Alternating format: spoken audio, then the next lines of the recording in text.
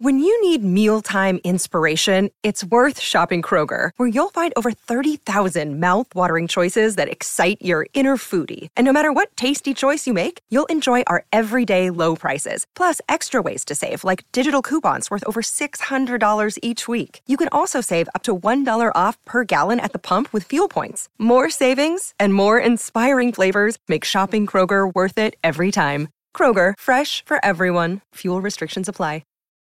Look, Bumble knows you're exhausted by dating. All the, must not take yourself too seriously, and 6'1" since that matters, and what do I even say other than, hey? Well, that's why they're introducing an all-new Bumble, with exciting features to make compatibility easier, starting the chat better, and dating safer. They've changed, so you don't have to. Download the new Bumble now. Ryan Reynolds here from Mint Mobile. With the price of just about everything going up during inflation, we thought we'd bring our prices down. So to help us, we brought in a reverse auctioneer, which is apparently a thing.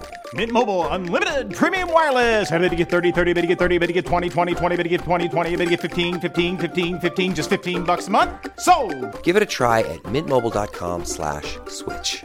$45 up front for 3 months plus taxes and fees. Promo rate for new customers for limited time. Unlimited more than 40 gigabytes per month. Slows full terms at mintmobile.com. Welcome to the New Books Network.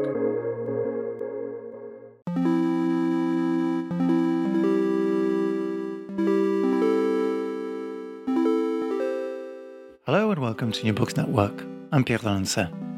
A few weeks ago, on a Sunday stroll in my London neighbourhood, I came across a large black billboard displaying the words "Decolonize Everything" in bold lettering.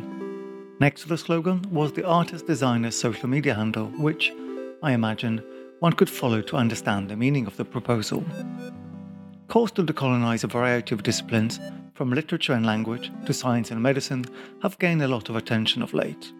In the context of the 2020 racial reckoning in the US, the concept of decolonization has become the institution's public response to social pressures. Curricula, practices, knowledges, and histories have all been subject to decolonization. An art school in London has a new institute for decolonizing the arts. There's even a punk music festival called Decolonize Fest. What could decolonization mean in all this context? In his new book, Against Decolonization, Olufemi Taiwo argues that the concept has lost its way and has become corrupted to such an extent that it supports the very opposite of its original aims. The drive to decolonize everything is not only unrealistic because it conflates modernity with coloniality, it's also deeply damaging because it disregards the agency of thinkers and societies that are subject to the process of decolonization. Olufemi Taiwo is Professor of African Political Thought at Cornell University, and I'm very happy that he joins me now. Femi, welcome to the show. Thank you. Femi, I'm really excited to talk to you. The book has piqued my interest already about 8 months ago, way before it came out in print, partly for its provocative title, Against Decolonization, and even more for its reasonable subtitle of Taking African Agency Seriously. I want to start by asking you about how you arrived at this clash of ideas and how the project came to be.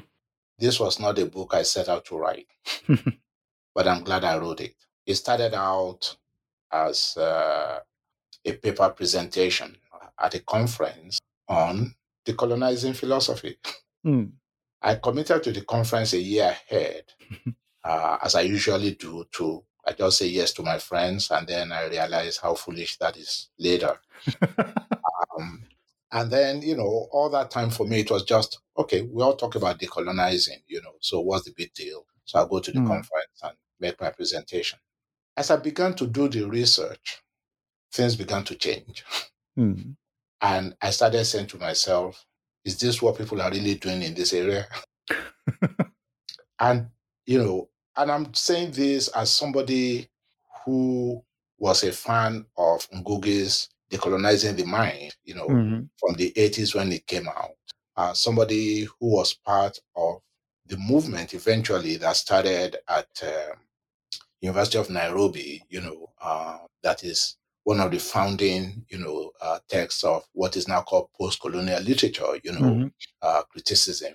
and which migrated to Nigeria when I was finishing my undergraduate studies. So I have a long history, with all this. Mm-hmm. And the anti-colonial struggle, struggle for, change in Africa and all that. But then as I was reading all this new stuff, that's when I started saying, this doesn't make sense.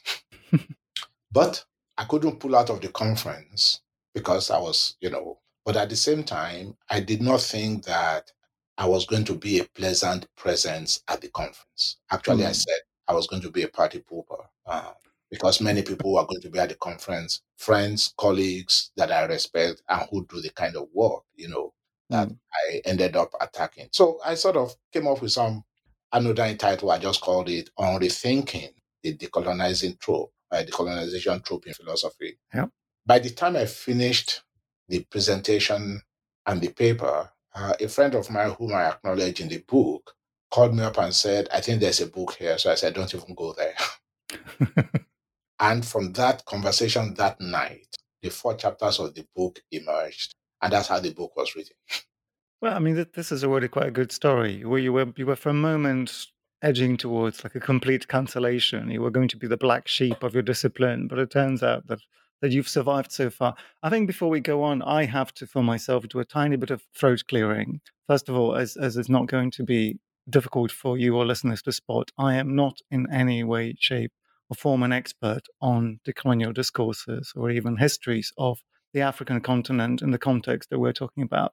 But in contrast to maybe where you've ended up with a book, I have noticed the the unstoppable rise of the trope of decolonization as a term, as a culture in Western academia and also in culture. I work in art where the idea of decolonizing X, Y, and Z kind of comes up relentlessly.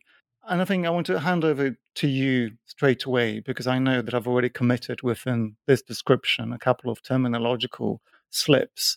And I want to ask you to define a little bit what it is that decoloniality and decolonization mean in the sense that you are trying to address them. Okay. So let me talk about decoloniality. Okay. I have refrained and I continue to refrain from having anything to say about decoloniality. Maybe when I grow up, I'll have a better sense of what they're talking about, and then I can have something to say about it. But at the heart of it is the whole concept of coloniality. Mm-hmm. And my problem with that is that whatever qualifications people offer, when you move from colonialism to coloniality, and you're talking about a whole way of life, a whole way of looking at life, explaining phenomena and all that, and saying that they are all literally based in the ether of coloniality, I think for me, you have not just stepped out on a limb, you have practically fallen into an abyss, because that then means that what would something that is not subject to coloniality look like? What would be the counter instance? How do we go about falsifying, that theory? How do we establish where the theory is applicable and where it is not applicable? So that's the first part. The second part, and I said this in a footnote in the book, is that for those who argue for coloniality, which came straight out of Latin America, they have a longer history with colonialism than Africa does. That's the first part.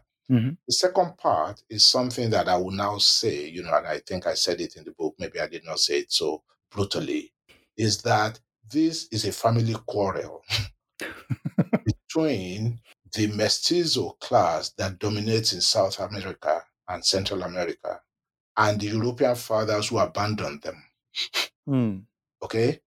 Because when I look, though things are beginning to change, I do not find the native peoples that people are using to argue, for the continuing, for the permanence of coloniality and all that, being any significant presences, being references for the apostles of coloniality and all that, and their works being used as the primary authorities, for understanding reality. Yeah. I'm not even sure how many of the decolonial theorists have ever bothered to learn the original languages to become scholars, of the culture and so on. And so for me, you can trot native peoples out as kind of, props, for your, but I do not see any kind of serious investment, in that. Now, when you now come to Africa, of course, as somebody who has always argued against what I call the metaphysics of difference, whereby people define Africa by absolute alterity, I might be falling into my own trap by talking about Africa being different, in this case. But that's not what I have in mind. If we take history very seriously, the first thing we want to see is how strong, how central, how significant was colonialism in the constitution of Africa as we know it today. And my answer is, as the Nigerian historian, pointed out in a paper written, 1969, it's either you take colonialism as just an episode in African history, or you take African history as being defined essentially by colonialism. So when people use what I call a bastard periodization in the book, colonialism as the singular pole of periodizing African history, I think that is absolutely unacceptable, because there is no part of Africa, let me put it again, there is no part of Africa where colonialism, and we're talking here now of European, modern European colonialism, those qualifications are very, very important. Okay? No part of Africa where modern European colonialism lasted for up to, much less, more than 100 years. No part. And I hope that historians will come out to challenge that claim, and show that I don't know what I'm talking about. Okay. And if that is the case, then we have to ask the question, how brittle were African societies and civilizations and cultures that something that was there for just 100 years practically turned their world upside down in such a way that we can no longer talk about anything there without some reference, direct or indirect, to colonialism. That doesn't make sense, and I don't think it can be supported by the materials available. That's my point. That's a very strong formulation. I'm pretty sure that you've encountered proponents of mainstream decolonial discourse that, as short as this 100 years has been, it has been brutal in completely rewriting the lots and the futures of African societies. But I think we have to go with you a little bit and go through some examples and figure out why the language really matters and why that kind of thinking, as you already alluded to, is a little bit defeatist. So I think one of the things you do early on, and it almost has to be drawn kind of in, on a flip chart with one circle versus another circle.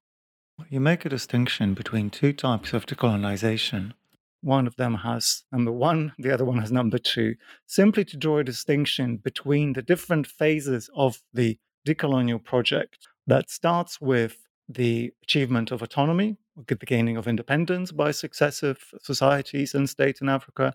And the second one, decolonization 2, goes on to essentially run against windmills, as you end up seeing it. Right, to continues to go on with the process of decolonization long past independence. So I want to ask you to talk a little bit about how you see the concepts of decolonization and the aims of decolonization that start, in your estimation, with perfectly well-formed and consistent project from thinkers like Frantz Fanon, but end up in this kind of inconsistent mess that you had just outlined.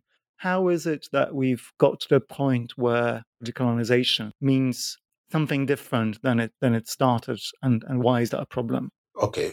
The two senses of decolonization that I identified have to do with the original idea of decolonization was about the struggle for independence all over the world, not just in Africa. Again, people forget that colonialism was not something that happened to Africa alone. Vietnam, South Korea, China, Malaysia, Greece, people forget. And I like to remind them. So all across Europe, and that's the reason why I said modern European colonialism. Because, again, part of the tragedy is that people think that colonialism was something that was introduced to Africa by Europe. Mm-hmm. Okay? Well, there was Byzantine colonialism in North Africa. There was Roman colonialism in North Africa. There was Arab colonialism in North Africa. They were all different kinds of colonialism. So we now have to distinguish between different kinds of colonialism depending on the era that we're looking at. And the colonialism we are looking at was the colonialism that came with the modern age. Okay? And the reason why it becomes very important to be very specific is that modern colonialism came with a contradiction right at its heart. Yeah. Because the modern age is also the age in which, you know, a government is not legitimate if it has not been consented to by the governed. And when colonialism deigns to rule a people without their consent, by definition, it is illegitimate. And that is something that is applicable in the modern age. Yeah. And we should also not forget various kinds of colonialism that were in Africa before Europe got there. Okay? Different peoples colonized other peoples within the continent. The people that I belong to, you know, had an empire called Oyo. It was a multilingual, multi-ethnic, multinational empire that stretched from the area of present-day Western Nigeria all the way to the borders of modern-day Ghana. Yeah. And people who lived under that control were actually colonies. They were, and this is again part of the problem of language. People come to Africa and say, oh, they were vassal states. Hello? Yeah.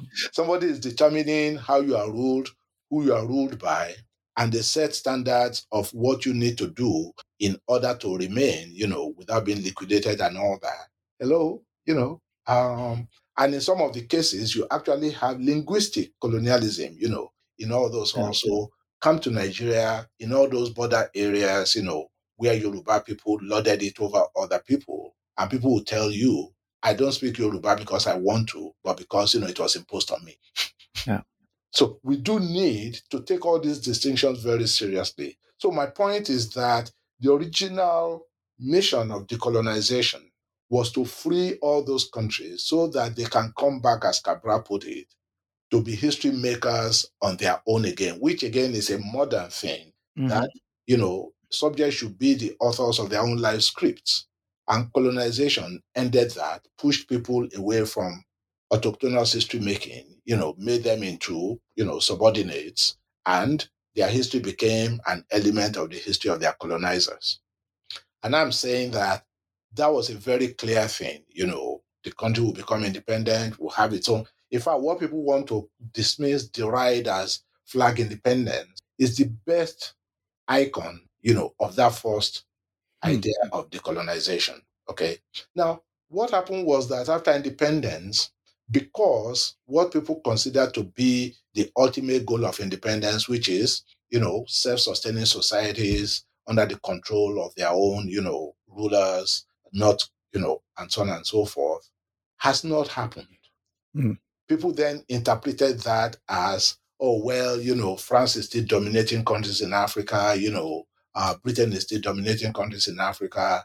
Therefore, there was no decolonization. So, and not only that, they then expanded it into how we explain phenomena, such that any ex-colony whose inhabitants, intellectuals, you know, journalists, all of them, find anything worthwhile in the lives or modes of, you know, being of their erstwhile colonizers and decide to keep those, continue to be evidence of colonial mentality. That's when I said, wait a minute.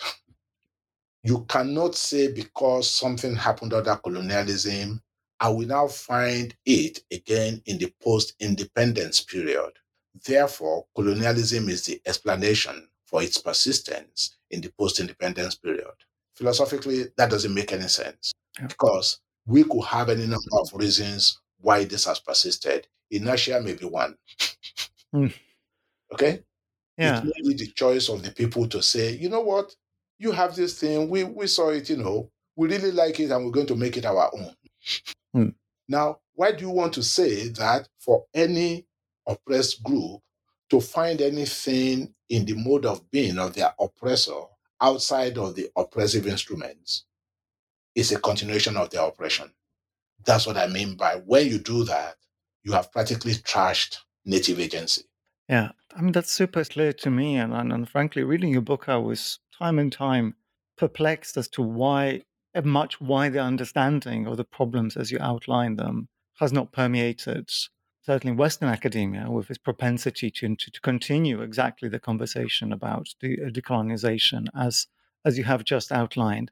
But I think to maybe make that clearer, I want to ask you a little bit about the values of this ongoing problematic, terrible word, this ongoing vain project of decolonization, the second part of decolonization, and what values you see driving that conviction, and what values you set up for your opposition to the project of ongoing decolonization. Because I think the question of modernity, which comes up in the book time and time again, is super important. And you do take a particular side. You're definitely a proponent of the Enlightenment project. That already makes you a little bit unpopular in 2022, frankly, on any continent. How do we pin readings of values, and how do we infuse this theoretical project, both the one you're critiquing and yours? Let me put it this way.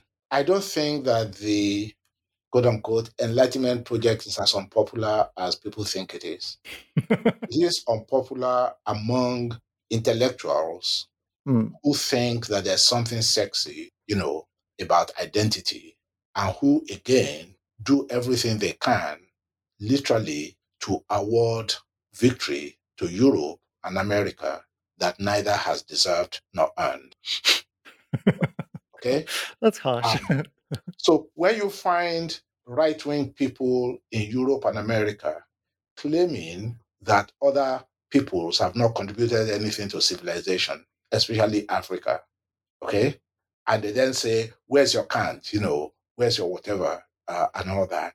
And then people here, people in Africa and people here who consider themselves their allies, then say, oh yeah, we didn't have that, so you are right, you do own the Enlightenment. No people own any ideas. Hello? No people own any ideas. Two, ideas do not follow geographical boundaries. Mm-hmm. And as ideas circulate and people come in contact with them, to the extent that they are willing to put in the sweat equity to make those ideas their own, they become co-owners of the ideas. So when you talk of the Enlightenment, for instance, okay, think of chattel slavery in the United States. Now, who exactly is a better singer of freedom songs? Is it Jefferson who owned slaves, or the enslaved who told Jefferson, you've been dishonest? We are meant to. And we are covered already by what you happened upon, but don't have the courage to make real for everybody. So stop lying to yourself. We'll cut you out. And when they do that, they become co-writers of freedom song. Yeah. And when you now say that, oh, freedom is a Western thing, that's what I mean by donating victory to people who have not earned it. When you now say that, liberal representative democracy is a Western thing, then you have to explain what the heck happened in Germany, what the heck happened in France, including as recently as 1958 and Charles de Gaulle, what the heck happened in Greece, with coup d'etat, it's supposed to be the origin of, Western civilization. So how then do you set all those examples apart and then say that, oh yeah, when coups happen in Nigeria, and all that, that just shows that liberal representative democracy is incompatible with their culture. How much sense does that make? Yeah, that's a question that we might want to consider as I ask you to try to mount your case against the trope of going back to maybe nativist and originalist and very geographically bound ideas from philosophy. So you tackle maybe three areas explicitly in your book. You talk about philosophy, your own discipline, you talk about language and literature, Yeah. and you address broader culture. And the argument, I think, is kind of similar in all of them, which is Yes. essentially what you've just outlined. It is essentially preposterous to try to claim that ideas do not travel geographically. It is preposterous to claim that even colonized populations do not participate to some extent in intellectual life, and that mixing does not result in kind of a paradigm shift. There was a little bit I was reading this, you talk about hybridity, and of course I was reminded of the kind of quick dismissals of Homi Bhabha's arguments about the mixing of cultures of the colonized and the colonizer, and how difficult that his writing is to swallow. For God forbid, should it suggest that there's something not even positive, but of historical significance that we might want to run with in the experience of being colonized. Yeah. And maybe it's important to also stress, even though it should be obvious, that you are in no way in the book an apologist for any of the horrific aspects of colonial oppression, and also you're definitely not a fan of many of the post-colonial conditions on the African continent. Let's look at some detail on some of the ideas proposed by thinkers like Fazi Viredu, who you correspond with in the book quite heavily, and the way you really argue against the idea of adopting strictly African concepts, and this kind of idea that if we only could go back 200, 300 years, we'd be able to reconstruct African philosophy that is somehow perfectly well formed to deal with African questions and problems, and would be completely free from this strange influence of concepts like rationality and freedom and so on and so on. So why is it not useful in an African context to stick to African concepts? That's assuming there is such a beast called African concept. I'm slightly pinching myself as I'm saying this, but go with it. Yeah, no. It doesn't make any sense. What do African concepts look like? I'll give you an example of other work that I have done, that addresses this. Everybody talks about African traditional religion. Mm-hmm. And I wrote a paper several years ago where I said that concept does not make any sense. Why? A religion is a religion is a religion. So if you find an empirical analog of what we refer to by the concept of religion in Africa, what you can say is it's an African religion. And if you want to talk about, autochthonous, African religions, then you find their roots right there. But you can also have indigenous African religions that are not original to the place, but have become indigenized over time. Christianity and Islam would be very good examples, of those. So when people then talk about, African traditional religion, they are looking for some kind of African concept.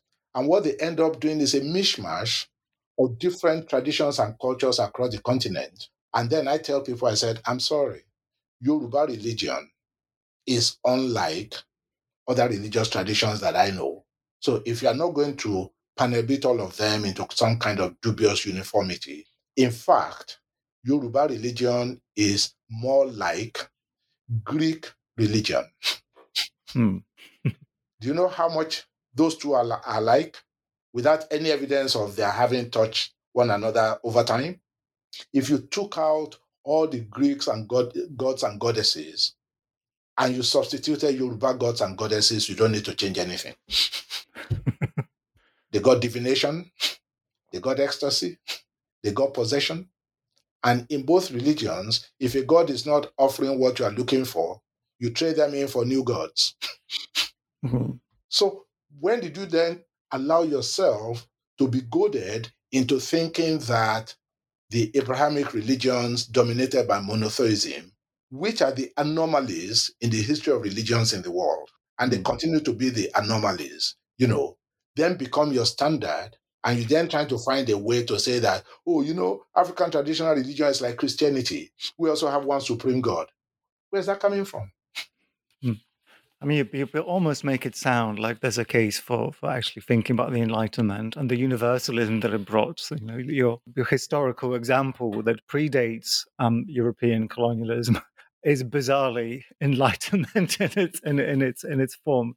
But let's maybe steal the argument of the proponents of the continued need for decolonization? Because it's a it's a project that's clearly attractive to thinkers all over the world, and ideas of decolonizations have been applied in both detail and in general terms, time and time again. So, but ignoring this kind of free for all, what is it that you see the thinkers who you critique are trying to achieve with the ideas of decolonizing? Well, we were talking about African philosophy. What would be the possible best outcome, in their view, of having decolonized African thought? Honestly, as I said in the book, I do not see any redeeming dimension to the decolonization discourse, period. Okay, well, that's going to be a short conversation. What do they say? Because when you say that we should decolonize African philosophy, okay, one, you need to show me that the African philosophy you are decolonizing is a product of colonialism. Okay? Or two, has continued to be dominated by colonialism. But if what I said, that decolonization already happened, bye-bye, is plausible, don't let's even say that it's correct, it's plausible, then how do you decolonize where there's no colonialism? My argument is that what is going on post-independence in Africa may, in some respects, be explained by colonialism, but for the most part, after independence, you need to take African agencies seriously and either say that, well, these are, omissions or commissions on the part of Africans that we need to explain why they keep making those choices. But to continue to treat Africa as if it were the playthings of, superpowers, I think it's nonsense.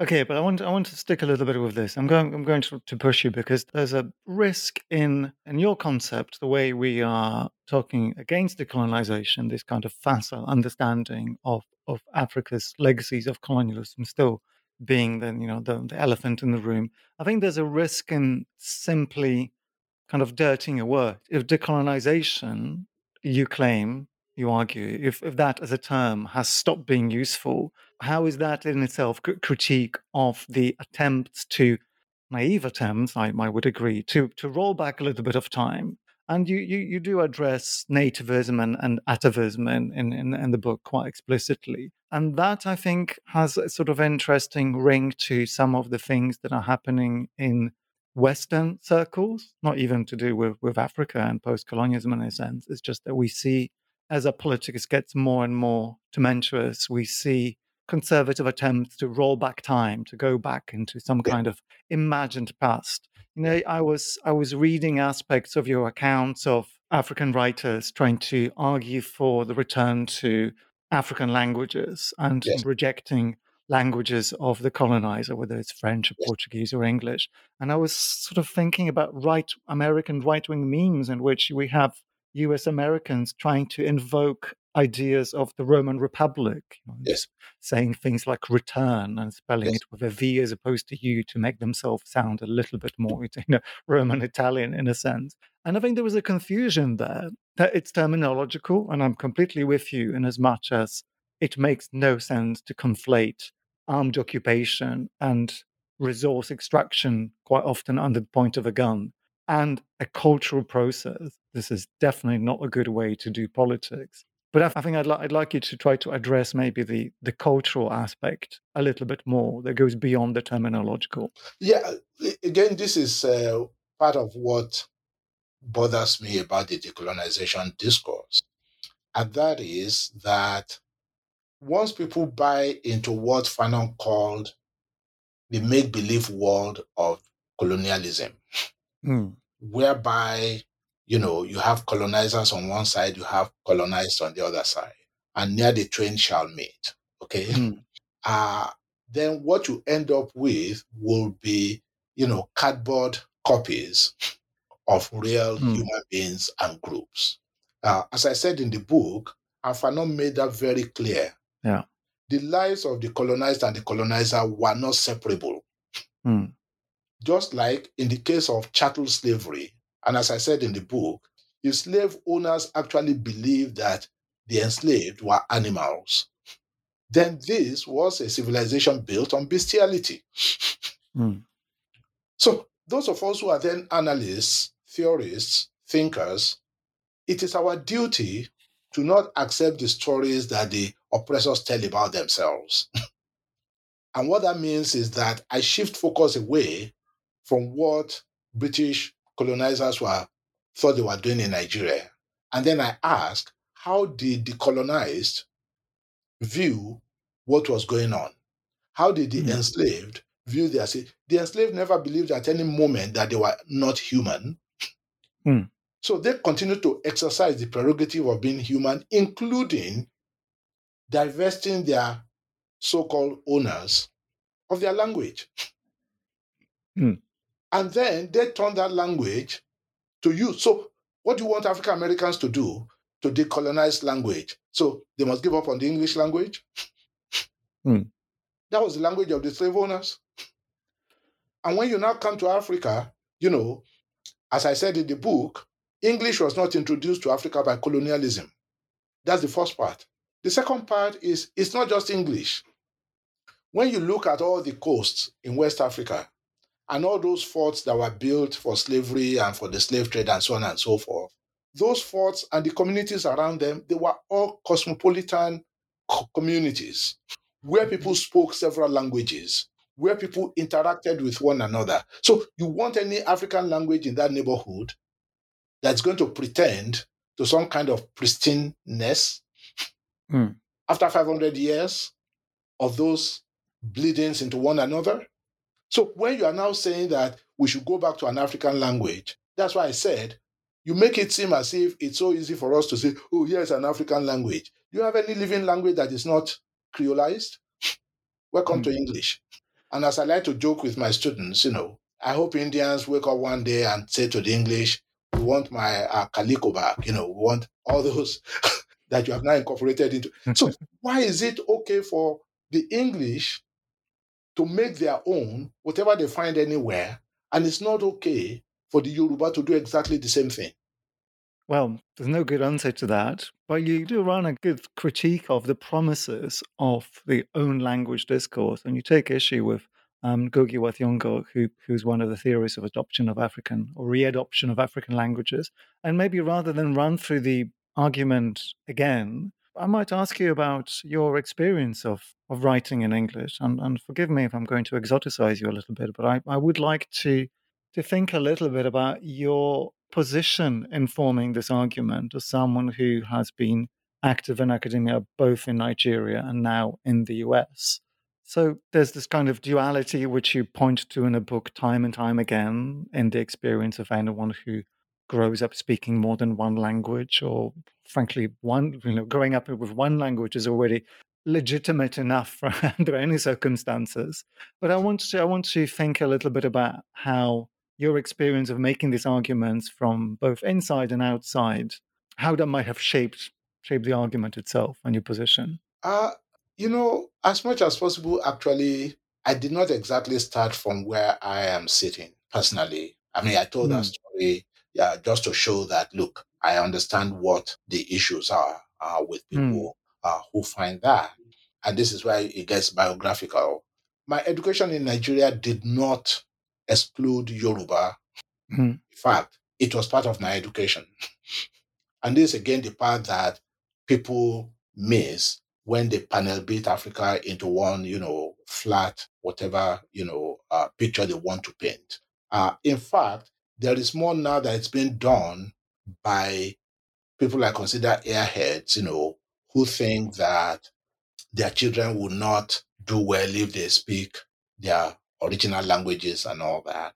When I was growing up, that was not an issue. Yes, we were punished in school so that we'll get the proper diction for English and so on and so on. We were discouraged from using, our Yoruba language, but we were studying Yoruba, as a subject.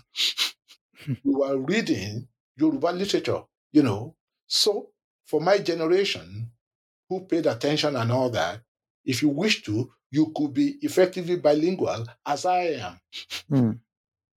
And you look at somebody like Wole Soyinka, who did not even have the benefit of, I think, studying Yoruba, during the colonial period and so on and so forth. But his Yoruba continues to inflect his writing in English. And that's why I said in the book, you are not going to mistake Wole Soyinka for Harold Pinter. They both write in English, but Harold Pinter does not write Soyinka English. Yeah. And Soyinka does not write Harold Pinter English. That says something about whether or not it's possible for anyone to domesticate a language and literally put their spin on it. Indian English, Australian, English, Canadian English. So this is the kind of complexity that people elide when they now talk about, how does a language become colonial? A language that has freedom in it, a language that says it's unacceptable for one group to lord it over another without the other group's consent. That's a language that lends itself to those over whom it's been lauded to say, hey, wait a minute, we found this. What you're doing is wrong. So justify yourself to us. At that point, can the ruler continue to say that, oh, by the way, give me my English back because that's not your language? No. So people claim it and then use it to fight those who use it to justify their So all those who might want to read my book as there's something positive about colonialism, heck no, there's nothing positive about it. I already wrote that in a previous book. But some of those artifacts are not owned by colonialism. In fact, colonialism, in presuming to own them, showed its own bankruptcy. Yeah. Yeah, that is definitely a logical misstep. But if I wanted to pay some attention to the argument of the proponents of ongoing decoloniality, they would probably argue that there are aspects of language of colonial languages, as they would term them, that simply make it impossible to discuss certain issues. I mean, that we see this constantly within the West, for instance. Like, we must invent new languages to be able to critique capitalism. We must invent new language so that neo-colonialism, which apparently a bit like neoliberalism and capitalism are, these kind of blanket terms. But I'm sort of laughing at this because I want to ask you for your proposal for extending, or rather building, critiques from the perspective of agency of the current condition that, of course, is not uniform, but more or less has the African continent in its grip. And that in one point in the book, you concede that it might be neocoloniality, which I think might be worth stressing is not exactly the same thing as legacies of colonialism, because for one, it's different states that seem to have different oppressors, if we were going to call them oppressors, are active on the continent. It's definitely not as though as the British Empire and the Belgians continue to exploit X or Y.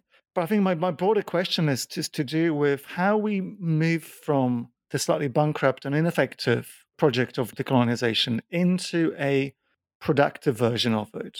Because I think it would be so tempting to go with you and say, oh, we must move on. All of these discourses are completely irrelevant. But unfortunately, the reality of neocolonialism and under its various guises, which don't always even need to have the colonial aspect to them, but there must be a relationship. Or are you proposing the relationship is now so far removed that we need to operate under completely different terminology? Remember, in the book, I revisited the idea of neocolonialism. Mm-hmm. And I actually revised the idea of neocolonialism presented by Kwame Nkrumah. Mm-hmm. And I now introduced into the discourse a Nigerian thinker, Obafemi Awolowo, who said neocolonialism is what we do to ourselves as Africans who have failed to use the opportunity given us by independence to reorder our own priorities. Now, it's out there now, so let the colonizers respond to it. I think neocolonialism is a red herring. It really doesn't make any sense because I joke now that in 50 years, our intellectual grandchildren will be pushing the decolonizing whatever against China. QED. I think that's all we need to know about the concept. So is that, Britain and France and all of them right now, they are not the ones messing with Africa. It's China. And your intellectuals are busy in the name of some so-called anti-Westernism, saying that China is our friend. And China is now building party schools in Tanzania and Uganda on how to run one-party states. Yeah. In 50 years, and literally, they are the ones who are now completely logging into extinction Africa's forests, the redwoods in Gambia and Senegal, the rainforest in Liberia, in less than 20 years. That's, again, part of what I mean by why people are busy chasing, slides. Because this whole scholarship for me is a scholarship dedicated to chasing slides. The real issues, even the business of writing original stuff in African philosophy is not going on. That's what I mean by it is inimical to the growth of scholarship, in the continent. Everywhere you turn now, your young people, because that's where the money is, they want to decolonize. And all the people that are entered into the debate in this book, you cannot find African scholars who are experts on them. I want to situate this a little bit geographically. What you describe seems like quite a terrible impasse. You call in the book for writing more complex, more hard-hitting histories and theories and philosophies. And there's even an aspect of the book in which I see your dissatisfaction with a lot of African statecraft, like literally politics. You're looking for permission almost to call your leaders, call your politicians ineffectual. And I think that's incredibly important. But to kind of try to see how this impasse is built and where it is this kind of cloud chasing that you have just described happens, I wonder if you could offer a perspective on the differences between the cult of decolonization within African thought and within the West. So I think I've made it quite clear that within my Western experience, I'm baffled that we get to still talk in the way we do. My university, where I'm pursuing a PhD, has now had its administrators roll out a whole program of decolonization. I mean, I don't know why a university in Birmingham needs to have lectures on this, where, why sociologists and musicians need to be taught by some consultants about decolonization. So I think the question I want to get out of this is, in which direction do you think this concept, the bankrupt concept, travels? And what is it that African thought, African politics has been doing to resist it? Or what alternatives does it propose? In an ideal world, if the West could just go and leave Africa alone for 5 minutes so it could do its own thing, whatever shape that takes. Let me say this. And there's a reason why throughout the book, I did not single out particular decolonizers, to argue. I am perfectly happy to leave people to their own designs, enter this into the conversation and have our audience decide what serves them best. That's the first part. The second part is, when people in the so-called West begin to run around with this decolonizing, whatever it is and all that, the first question I ask them is, where are the authorities from Africa that you are reading and teaching to your students? Where are the thinkers that you consider worth your while that you are going back to school to study? So that you can expand your own repertoire, of materials. So what you end up with is a kind of tokenization, but more importantly, a kind of self-flagellation, that just says, oh, beat me up a little bit more, I'm really accounting for what my people did to you. And which again, for me, as I tell people here in the United States, if as a white person, you need to gape, to gawk at my pain to know that there's something wrong with anti-Black racism, you got a problem. Well, that is crushing. Okay? When you begin all this, oh, we must decolonize and all that, and then I ask you, how many African intellectuals do you consider to be worthy of your professional attention to read and argue with them so that you can show your students multiple ways of being human? Zero. So yes, it makes for good copy for those, who just want to appear to be doing something. 2 years ago, it got me to the point where I wrote an op-ed for the student paper here that I called, "Don't stand with me, stand in your lane and do the right thing." And doing the right thing means that you take African agencies seriously and you don't turn Africa into a continent of pathologies where the only thing you are interested in is in going there to dig latrines to serve your conscience. So please take Africa as an intellectual project and don't just read those in your echo chamber, where you are all just going on about colonialism. Please start taking very seriously the 1,000 plus years of Yoruba history and culture. Please go out and learn African languages and not write all this BS about how, there's something in Akan, it's very similar to this in Luganda. How much of those languages do you know for you to even know that any word is similar to any word in the other language? How do you do comparison when you don't have two pieces? No. So that's what I mean by, but meanwhile, you find many African scholars for whom this is lucrative, and I'm afraid they are making exactly the same bargains that our forebears made when we sold all human beings for half-drunk bottles of scotch. That is an indictment, Femi. So you must go and read the work that an idiot like me does. I don't go around chasing anybody. I try to put concrete food on the table.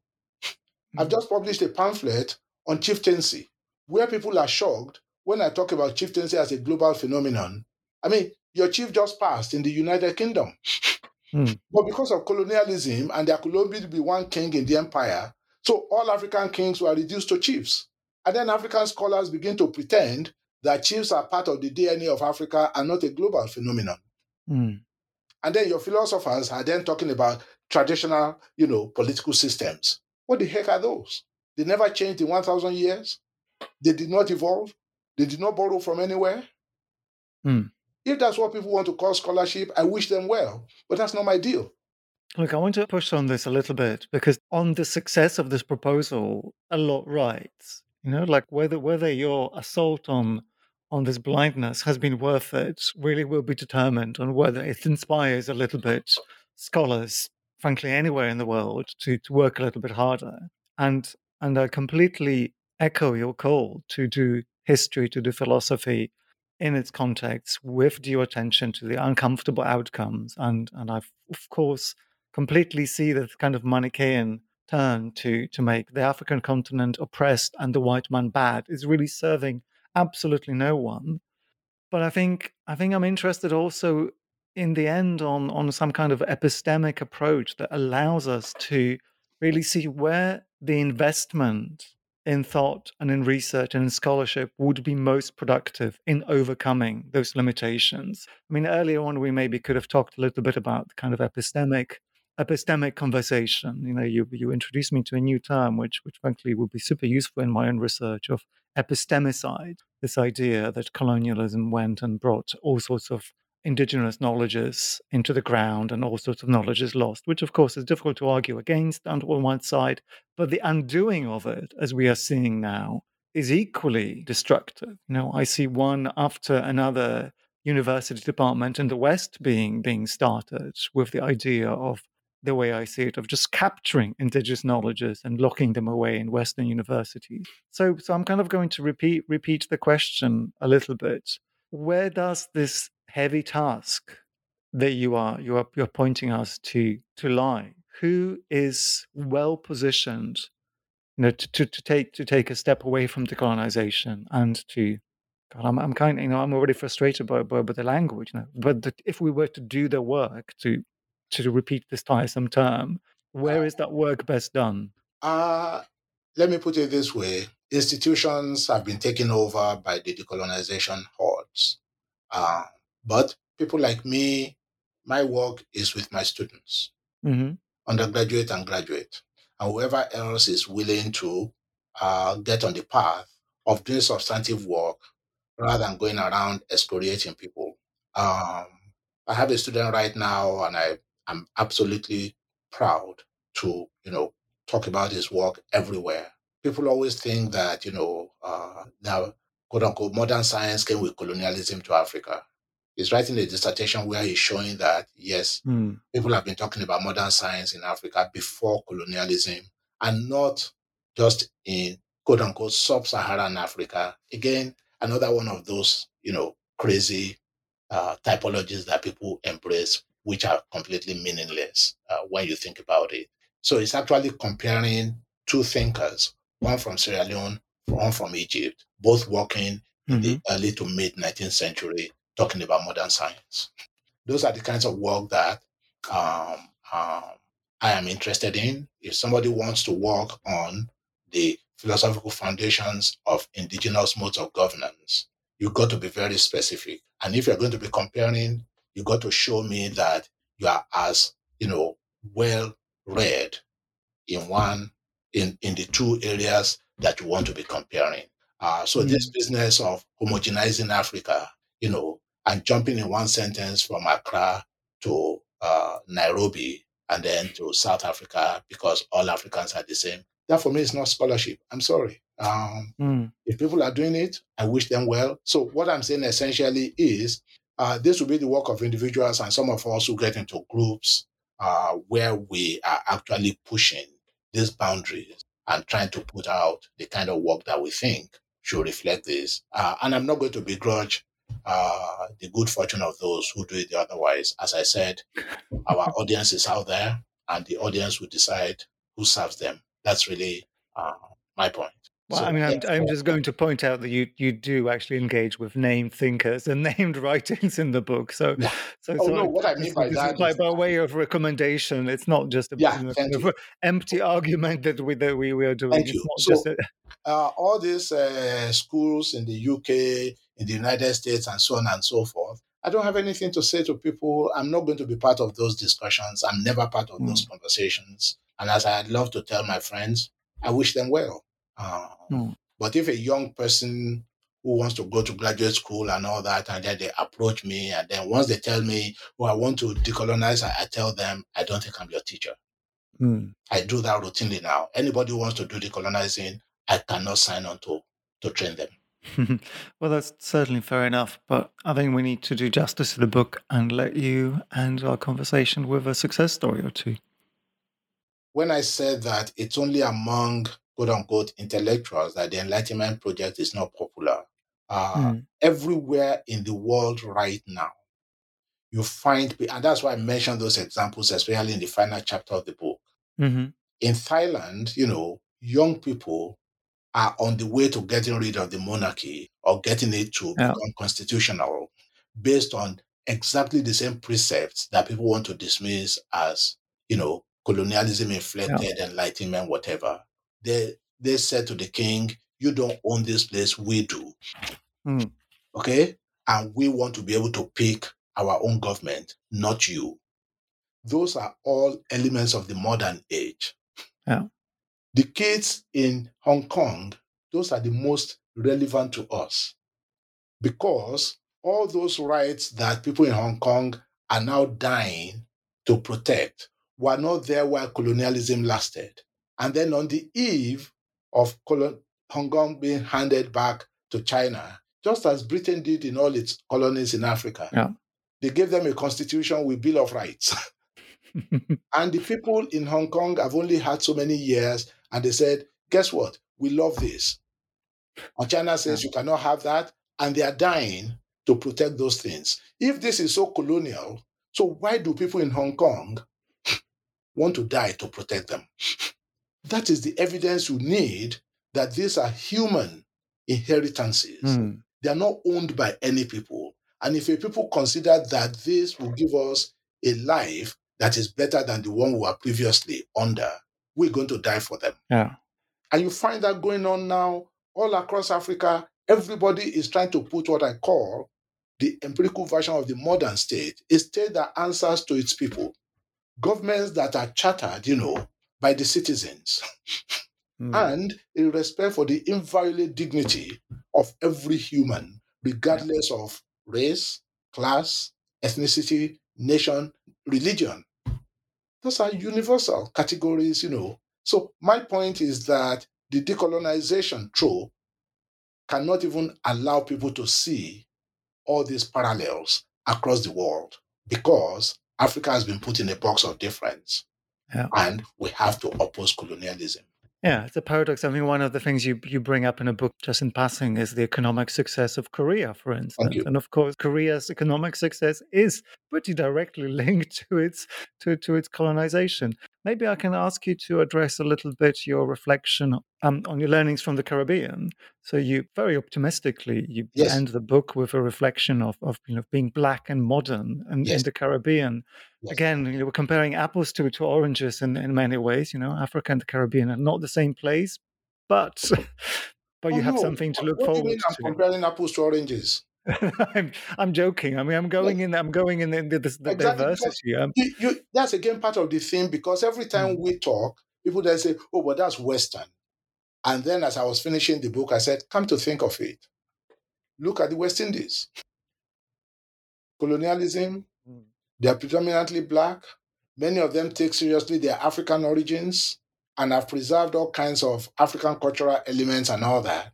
But they've never operated in any other currency except that of modernity." And that for me was where the departure from Africa becomes very, very glaring. Yeah.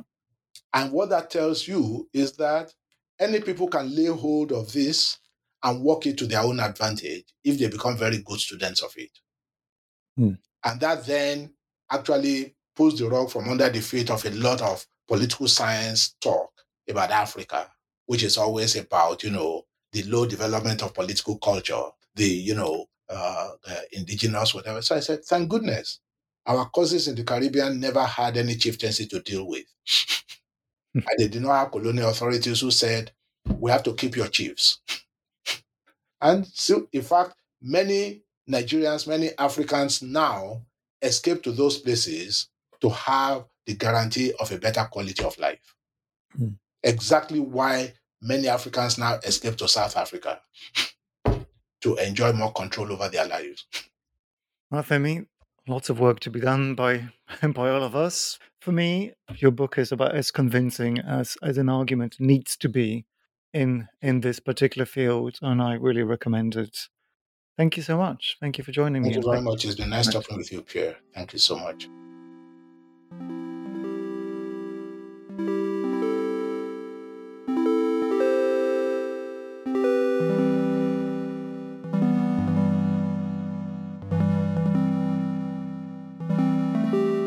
Against Colonization, Taking African Agency Seriously by Olufemi Taiwo is published by Hearst.